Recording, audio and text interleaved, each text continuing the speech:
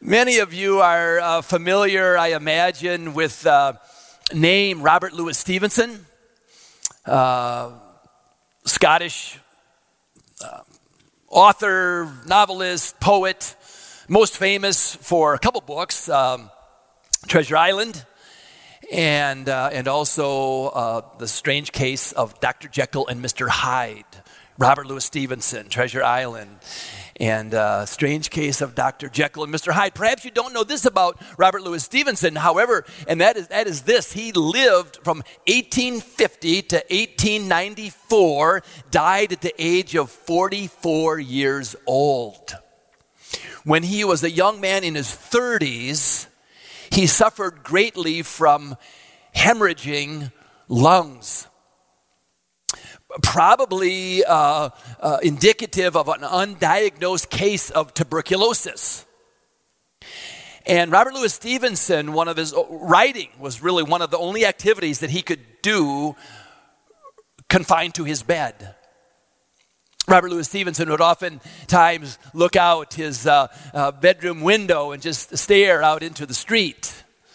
And one night as he's staring out into the street, he sees the town lamplighter coming along.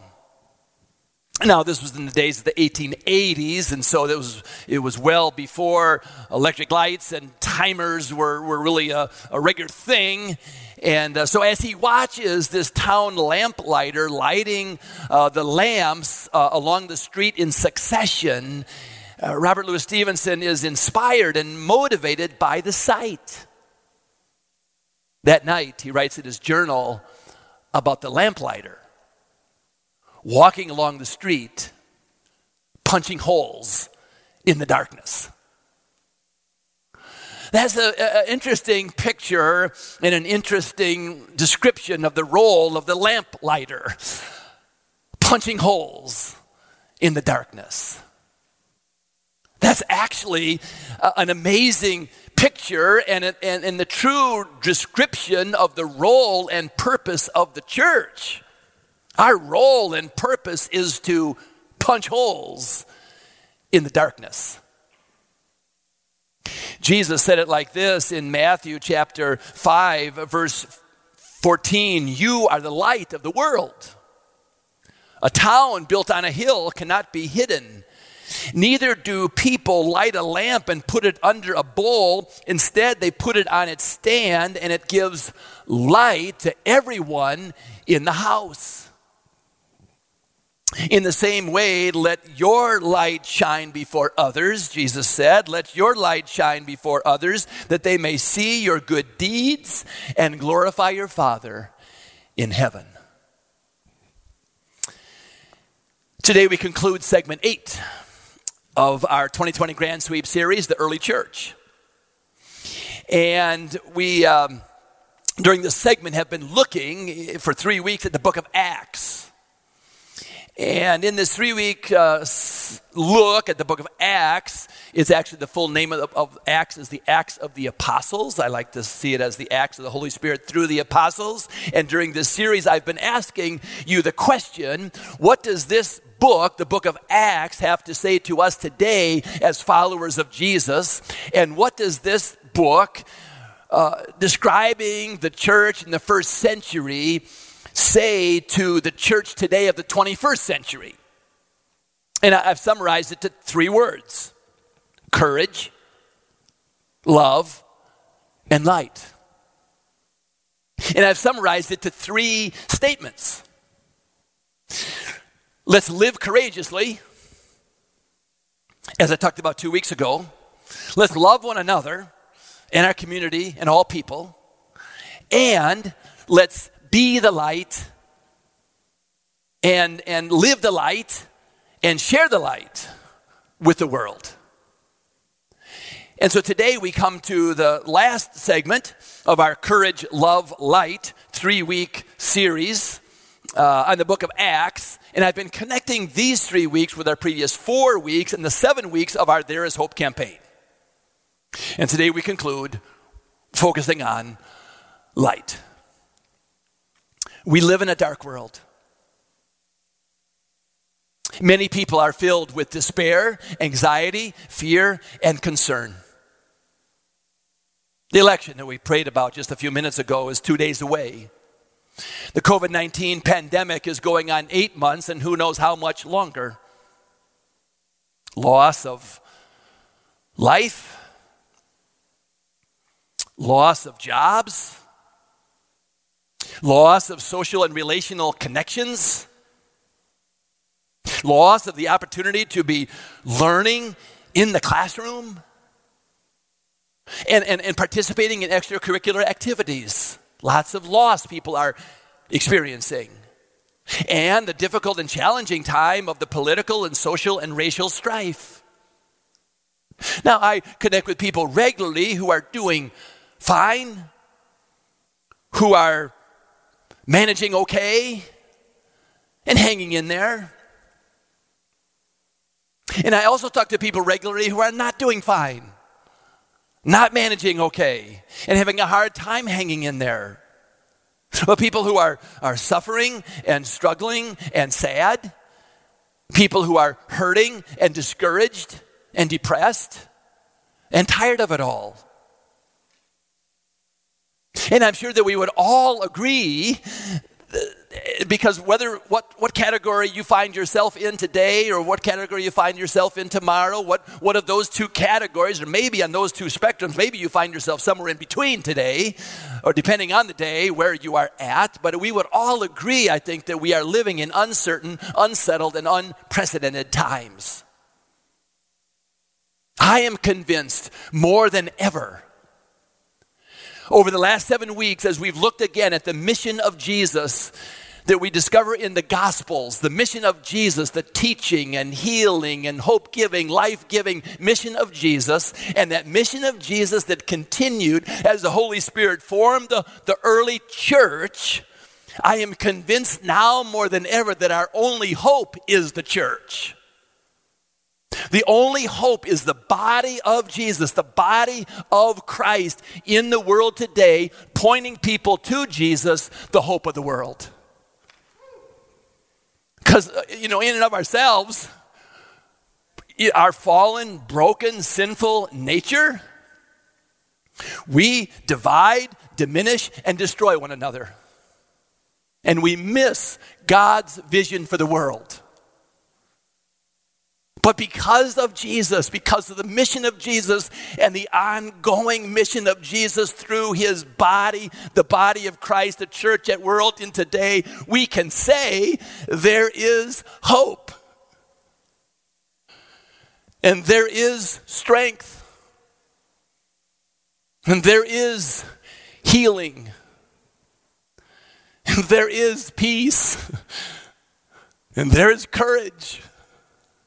And there is love. And as we look at today, we can say there is light. And so, church, let's lift high the banner of hope. And let's live courageously. Let's be a profile in courage like we talked about a couple of weeks ago, living filled with purpose and passion and the power of the Holy Spirit. And let's, as we talked about a week ago, let's love one another and love our community and love the world and love it like they did in the early church, where they tangibly expressed their love through sacrificial giving and sharing. They expressed their love through unity and oneness. They expressed their love by being grounded and founded in the truth. And they expressed their love not just by keeping it to themselves and a kumbaya for one another, but they passed it on. And let's be the light and live in the light and share the light with others. So today, as we conclude 2020 Grand Sweep Series segment 8, we will look at, and by the way, 3 weeks, I hope the Lord has mercy on me someday that I spent 3 weeks in the book of Acts. You could probably spend 3 months or 3 years in the book of Acts. There's so much there that inspires and that compels. But we took 3 weeks because it's the sweep, right? And we're going to spend our time today focusing on the main figure who was punching holes in the darkness in the first century. His name is Paul. The main figure who was lighting the first century world. As I mentioned last week, he was Saul, a Jew who was passionately driven to extinguish the church. And Saul shifted from passionately trying to destroy the church to passionately expanding the church into Gentile territory, beyond Jerusalem, beyond Judea, beyond Galilee, into Asia Minor and beyond. Actually, no person apart from Jesus shaped the history and the spread and the acceleration of the Christian faith more than the Apostle Paul. Little background. The book of Acts has 28 chapters, and Peter is the central figure in Acts chapters 1 through 12. Paul is the central figure in Acts chapter 13 through 28. Peter, Jesus said, on this rock I will build my church. And Peter was focused in Jerusalem and Judea and the Galilean area. And that's where Peter was focused on speaking the message of the Messiah, the fulfillment of the Old Testament prophecies to the Jews. And the church exploded there. And then Paul came along in Acts 13 through 28. For those of you that have an outline, Peter took the gospel to the Jewish world. Paul took the gospel to the Gentile world. And here's a map up on the screen. You can see it here. You can see it at home.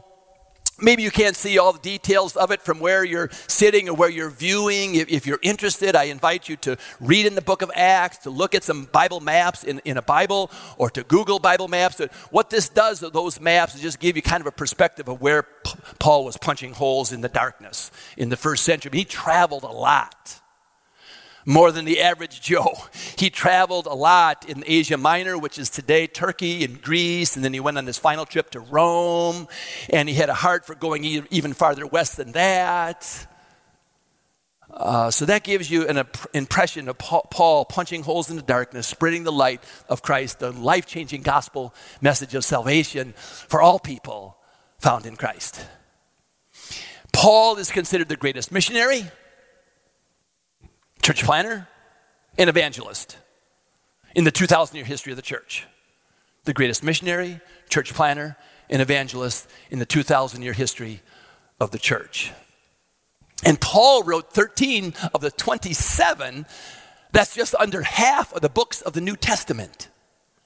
13 of the 27 books, he really wrote them as letters to the churches and letters to individuals in the church. And next week, we'll start in segment 9 of our 2020 Grand Sweep series with the letters to the churches and letters to individuals in those churches, some that Paul was mentoring, like Timothy. So we'll take 3 weeks to look at the letters of Paul, 3 weeks to look at other letters of the New Testament written by others. Then after that, 6 weeks, we'll move to the book of Revelation, and we'll wrap up the Grand Sweep series for 2020 and celebrate Christmas. So that's kind of where we're going in the next 2 months. Well, today in our time, and there's a lot that could be said about Paul. I mean, there have been books and books and books written about Paul, and college classes and seminary classes taught about Paul. I'm looking forward to digging into this book that Scott Anderson of our church gave me called Paul, a biography written by one of the most prolific scholars and authors of New Testament today, N.T. Wright. Thanks, Scott, for that book. Sorry I haven't gotten into it yet, but I look forward to that. And so maybe you've read beyond the book of Acts about the life and times of Paul. And so I'd like to just take our time remaining and reference and highlight one particular passage that kind of is representative of how Paul was a light in the first century and how Paul shared the light of Christ in a dark time of the first century. And this passage is not so much about Paul as a preacher, a missionary, an evangelist, not so much about Paul as a great apostle or missionary, but it's really this passage is about Paul as a witness, as an everyday witness to Christ in a dark time, in a dark place. And we will discover in this passage how we can be a witness for Christ, a light for Christ, punch holes in the darkness in our dark time as well. Let's take a look. Acts chapter 16. Paul's on a second missionary journey. He comes to Philippi. He meets in Philippi, as Miss Heather was saying in our children's message today, comes to Philippi, and a woman there who's possessed by an evil spirit is harassing Paul. And this woman who is possessed by an evil spirit is making a lot of money by her fortune telling for her owners. And so she keeps harassing Paul. We'll pick up Acts chapter 16, verse 18. She kept this up, this harassment of Paul, for many days. Finally, Paul became so annoyed that he turned around and said to the spirit in her, he knew there was an evil spirit in her. He was annoyed by this evil spirit, and he said to the spirit, in the name of Jesus Christ, I command you to come out of her. And at that moment, the spirit left her. When her owners realized that their hope of making money was gone, they seized Paul and Silas and dragged them into the marketplace to face the authorities. They brought them before the magistrates and said, these men are Jews and are throwing our city into an uproar by advocating customs unlawful for us Romans to accept or practice. The crowd joined in the attack against Paul and Silas, and the magistrates ordered them to be stripped and beaten with rods. After they had been severely flogged, they were thrown into prison, and the jailer was commanded to guard them carefully. When he received these orders, he put them in the inner cell and fastened their feet in the stocks. So do you get the picture of what is happening here? The owners of this slave girl saw that their money, their source of income was taken away from them because the evil spirit that allowed her to be a fortune teller was gone. So they cause an uproar and a stink, and they have Paul and Silas thrown into jail. Paul and Silas are beaten and flogged and thrown into jail, the inner cell of the jail, in the dark dungeon. And they're probably, their feet are in stocks, and they're probably wondering, is this it? I mean, we are exhausted, we're hurting, we're in pain. Is this it? Are we going to even be alive tomorrow? What happens next? Verse 25.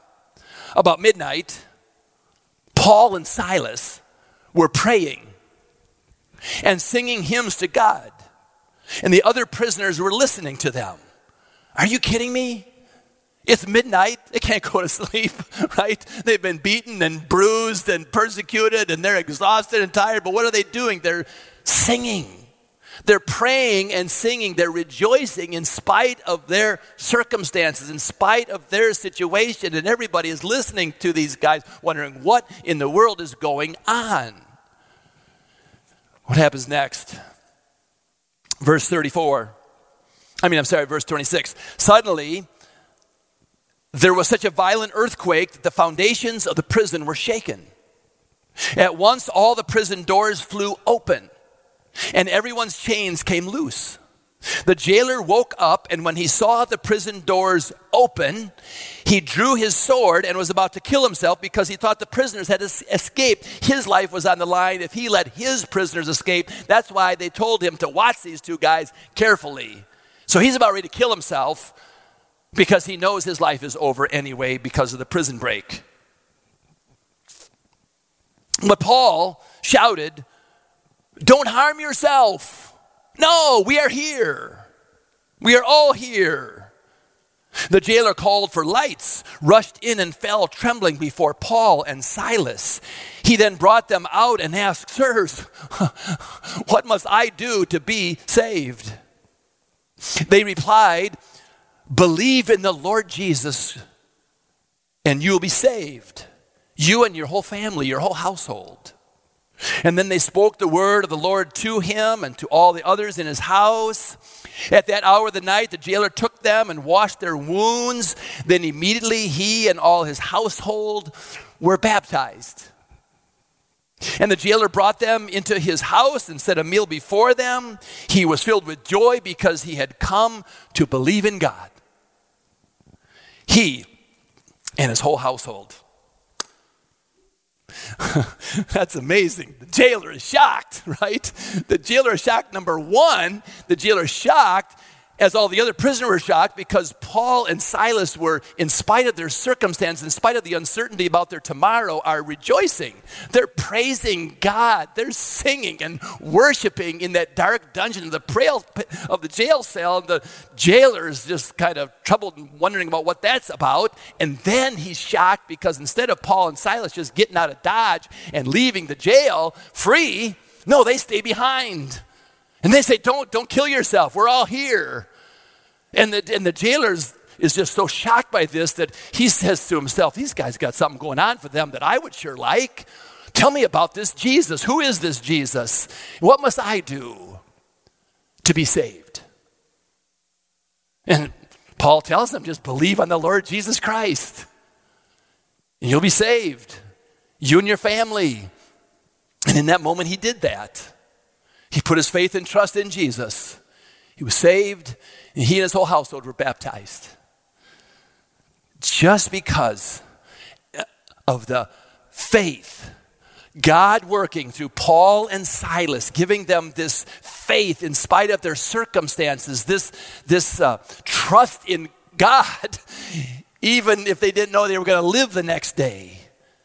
They were punching holes in the darkness of that dark prison cell and the darkness of that jailer's heart by being a light to Christ in a dark time. So let me just ask you, what's the takeaway? What's the application? Are you ready? Are you ready for the takeaway? Are you ready for the application? Our best witness happens not when things are going good, but when things are not going good. Our best witness happens not when things are going good, but when things are not going good. Others watch us as followers of Jesus. In our times of adversity and difficulty and pain and sorrow and sadness and stress, others watch us as followers of Jesus. I mean, anybody can be happy. Anybody can feel good and be joyful when things are going good. But our best witness happens in dark times. Your best witness, your best opportunity to share your faith, to communicate what Jesus means to you, comes in the dark times, the adverse circumstances, the dark times of life. Now hold on, please hold on. I don't mean to say, because I don't mean to say that we don't agonize or feel the hurt and the pain. It doesn't mean that we don't get touched by grief, loss, brokenness, sadness, suffering. It doesn't mean that we don't get touched by that. Does it mean that we don't struggle with the consequences of the COVID-19 pandemic? It doesn't mean that we don't struggle trying to learn virtually or trying to deal with our kids who are trying to learn virtually. It doesn't mean that we don't struggle with that. It doesn't mean that we don't feel the stress and strain of relationships and at work or with our family, with our kids or our spouse. It doesn't mean that we're not affected by that. We are impacted by difficult circumstances. We are impacted by that. We don't deny that. And we don't glibly just answer everything is fine. But we continue to pray and sing and worship God, just like Paul and Silas did in that dark dungeon. We continue to have hope and trust, and we keep our eyes on Jesus, and we affirm that God is good and God is sovereign, and God promises to be with us. That's our witness. That's our testimony. That's being light in the midst of darkness. The dark dungeon of a jail cell was Paul's best opportunity to shine the light of Christ the brightest.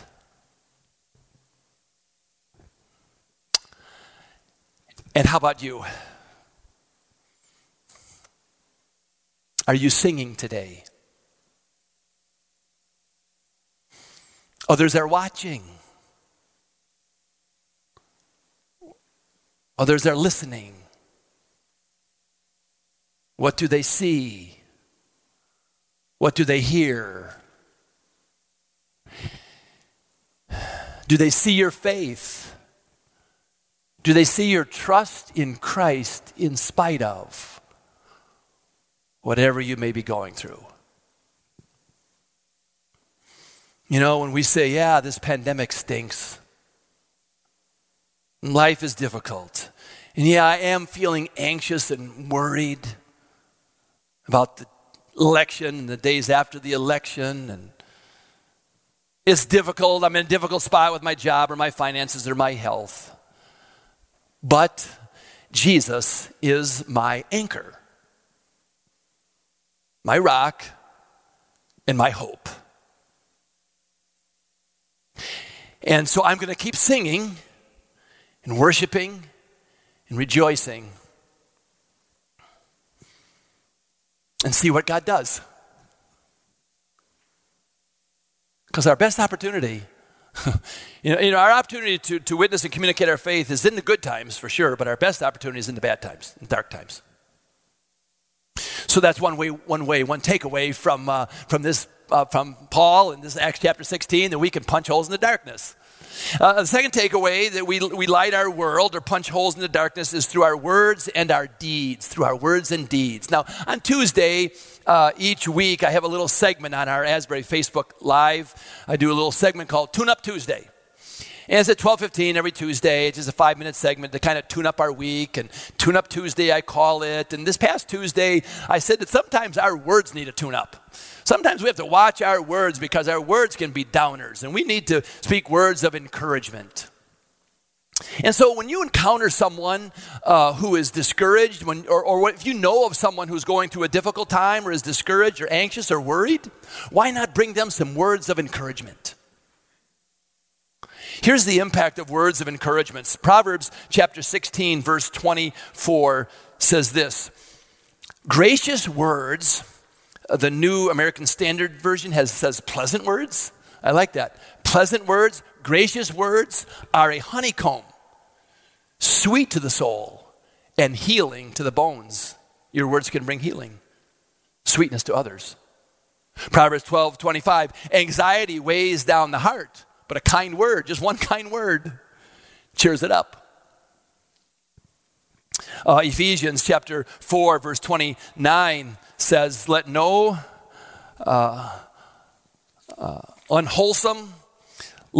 not let any unwholesome talk come out of your mouths, no harmful words, but only what is helpful for building others up according to their needs, that it may benefit those who listen.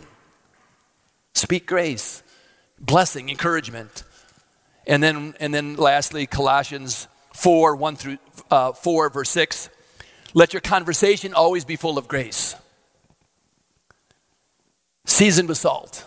Conversation always full of grace, seasoned with salt, so that you may know how to answer everyone. So speak words of encouragement this week. Or if it's not personal, face-to-face, because we're limited there, write a text, write an email, send some words of encouragement to somebody who is discouraged or just needing a pick-me-up. Be a light, the light of Christ to them. Words of truth, not only words of encouragement, but words of truth. What kind of words come out of your mouth? Are they words of gossip? Or innuendo? Or spreading rumors?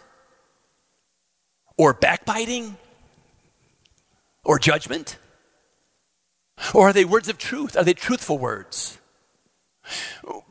People need to know we are truthful because people need to know we can be trusted. And people will know we can be trusted if our words are truthful. Speak truthful words. And also speak words of peace. 1 Corinthians 13:6 is about on the words of truth. 1 Corinthians 13:6 says, love does not delight in evil, but rejoices with the truth. Love rejoices with the truth. And then words of peace. When somebody's argumentative, combative, yelling at you, don't just respond in kind and yell back or be argumentative or combative back. Don't just respond in kind. The more you combat back, the more they combat, and it just goes back and forth. But instead, as it says in Proverbs 15, verse 1, this could be your wise word of the day. A gentle answer turns away wrath, but a harsh word stirs up anger. A gentle answer turns away wrath. So words of encouragement and words of truth and words of peace, and then lastly, words of hope. As we've already said, people are longing for hope. People are desperate for hope. So why not encourage them and give them some words of hope? What is one way that you can give words of hope to somebody? You can tell them you're praying for them. You're taking their concerns and their problems and you're directing them to God. And you could even, pray with them, not just tell them you're praying for them, but pray with them over the phone or send a text or an email again with a 1 or 2 sentence prayer. Just a 1 or 2 sentence prayer. This is what I'm praying for you today. And be a blessing to them. Give them hope through Christ. So what are we talking about today? We're talking about light. The key word is light.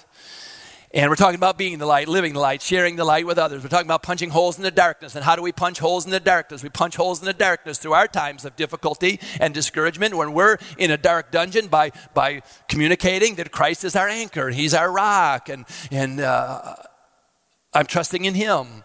And we communicate light, share light through our words of encouragement and words of truth, words of hope, words of peace. And then lastly, we communicate and share the light through our deeds. Through our deeds. You stay with me here? You good here? You good online? Through our deeds. Matthew 5:16. In the same way, let your light shine before others. He's talking about light.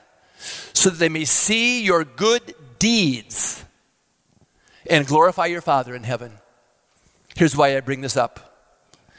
Your good deeds will cause others to glorify God, because people don't need to know just what we believe. They need to see it. They need to see it in action. Jesus himself said our good deeds will point people to God the Father. Here's why I say it. Ryan Meixner, who is his wife Laura and boys Hudson and Harrison are part of our church. And Ryan is the human resource director at InterVarsity, national and international organizations making an impact in the world. And Ryan was talking to me this week, actually talked to me last Sunday, and then he sent me some stats. The Barna Group did some interesting research on Gen Z. Gen Z, the largest American generation, those born between 1999 and 2015. Okay, that's that 16-year period. And he said the survey shows, and I'm assuming the survey was primarily between kids like 12 to 20. Or 12 to 21, right in that range, right? Gen Z. 59% said the church is not relevant to me personally. 59%. Got our work cut out for us. The other survey that Ryan sent me was on millennials, 18 to 35-year-olds. And this is what the survey said. Religion is important to society. 53%. Only about half of the millennials say religion is important. 23% are neutral. Say religion is that kind of neutral. I don't know. Maybe yes, maybe no. And religion is a detriment to society. A staggering 24% said religion is a detriment to society. Religion is good for people. 57% of the millennials said religion is good for people. Neutral, 21%. Religion is bad for people. 21%, a staggering 21%. So if you put neutral and bad together, you got 42% of the population of millennials say that religion is kind of neutral or bad for people. So that's why good deeds are so important. It's not just what we say, it's what we do. I know that the gospel is good for people. 21% is bad for people. I know it's good for people, but not everybody sees that. Because here's the thing. The question today is not so much, is Christianity true, as is Christianity good? Not just is Christianity true, but is Christianity good? And a lot of people, millennials and Gen Zers on down, say no. They don't see the good. We know it's good, but they don't see that. So that's why good deeds are so critical. Tim Keller, an author and pastor, says one of the most powerful ways to show people the truth of Christianity is to serve the common good. Stay with me, please. Serve the common good. And so it's our actions, it's our deeds. It's not just enough to say it, but to do it. People don't care how much you know about the Bible, God, the church, until they know how much you care. People don't care how much you know until they know how much you care. So that's why deeds will help light our world. And that's why we're a church committed to serving the common good in our community and world.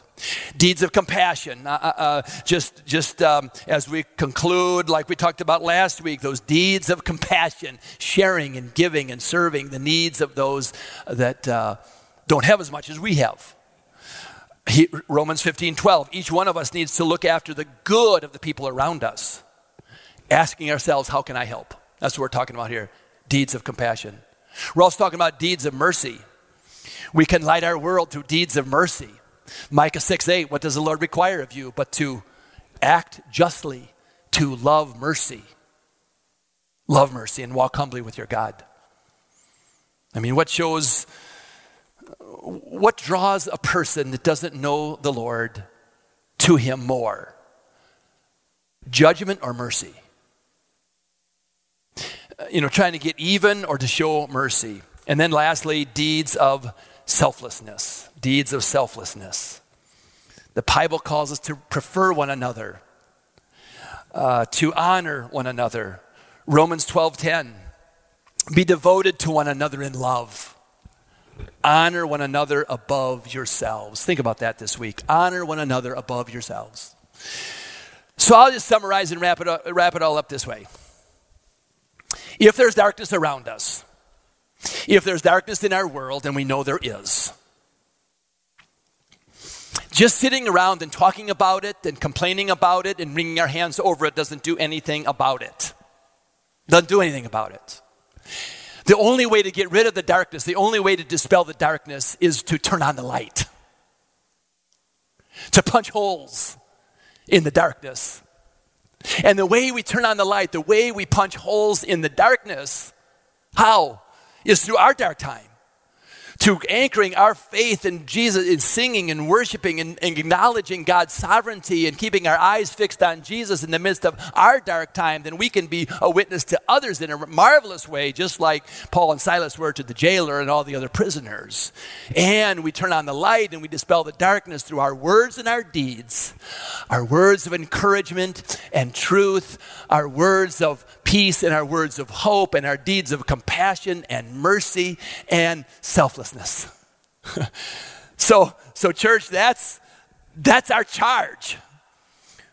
We see that all throughout the book of Acts. So let's live courageously. Let's love one another. And let's light our world.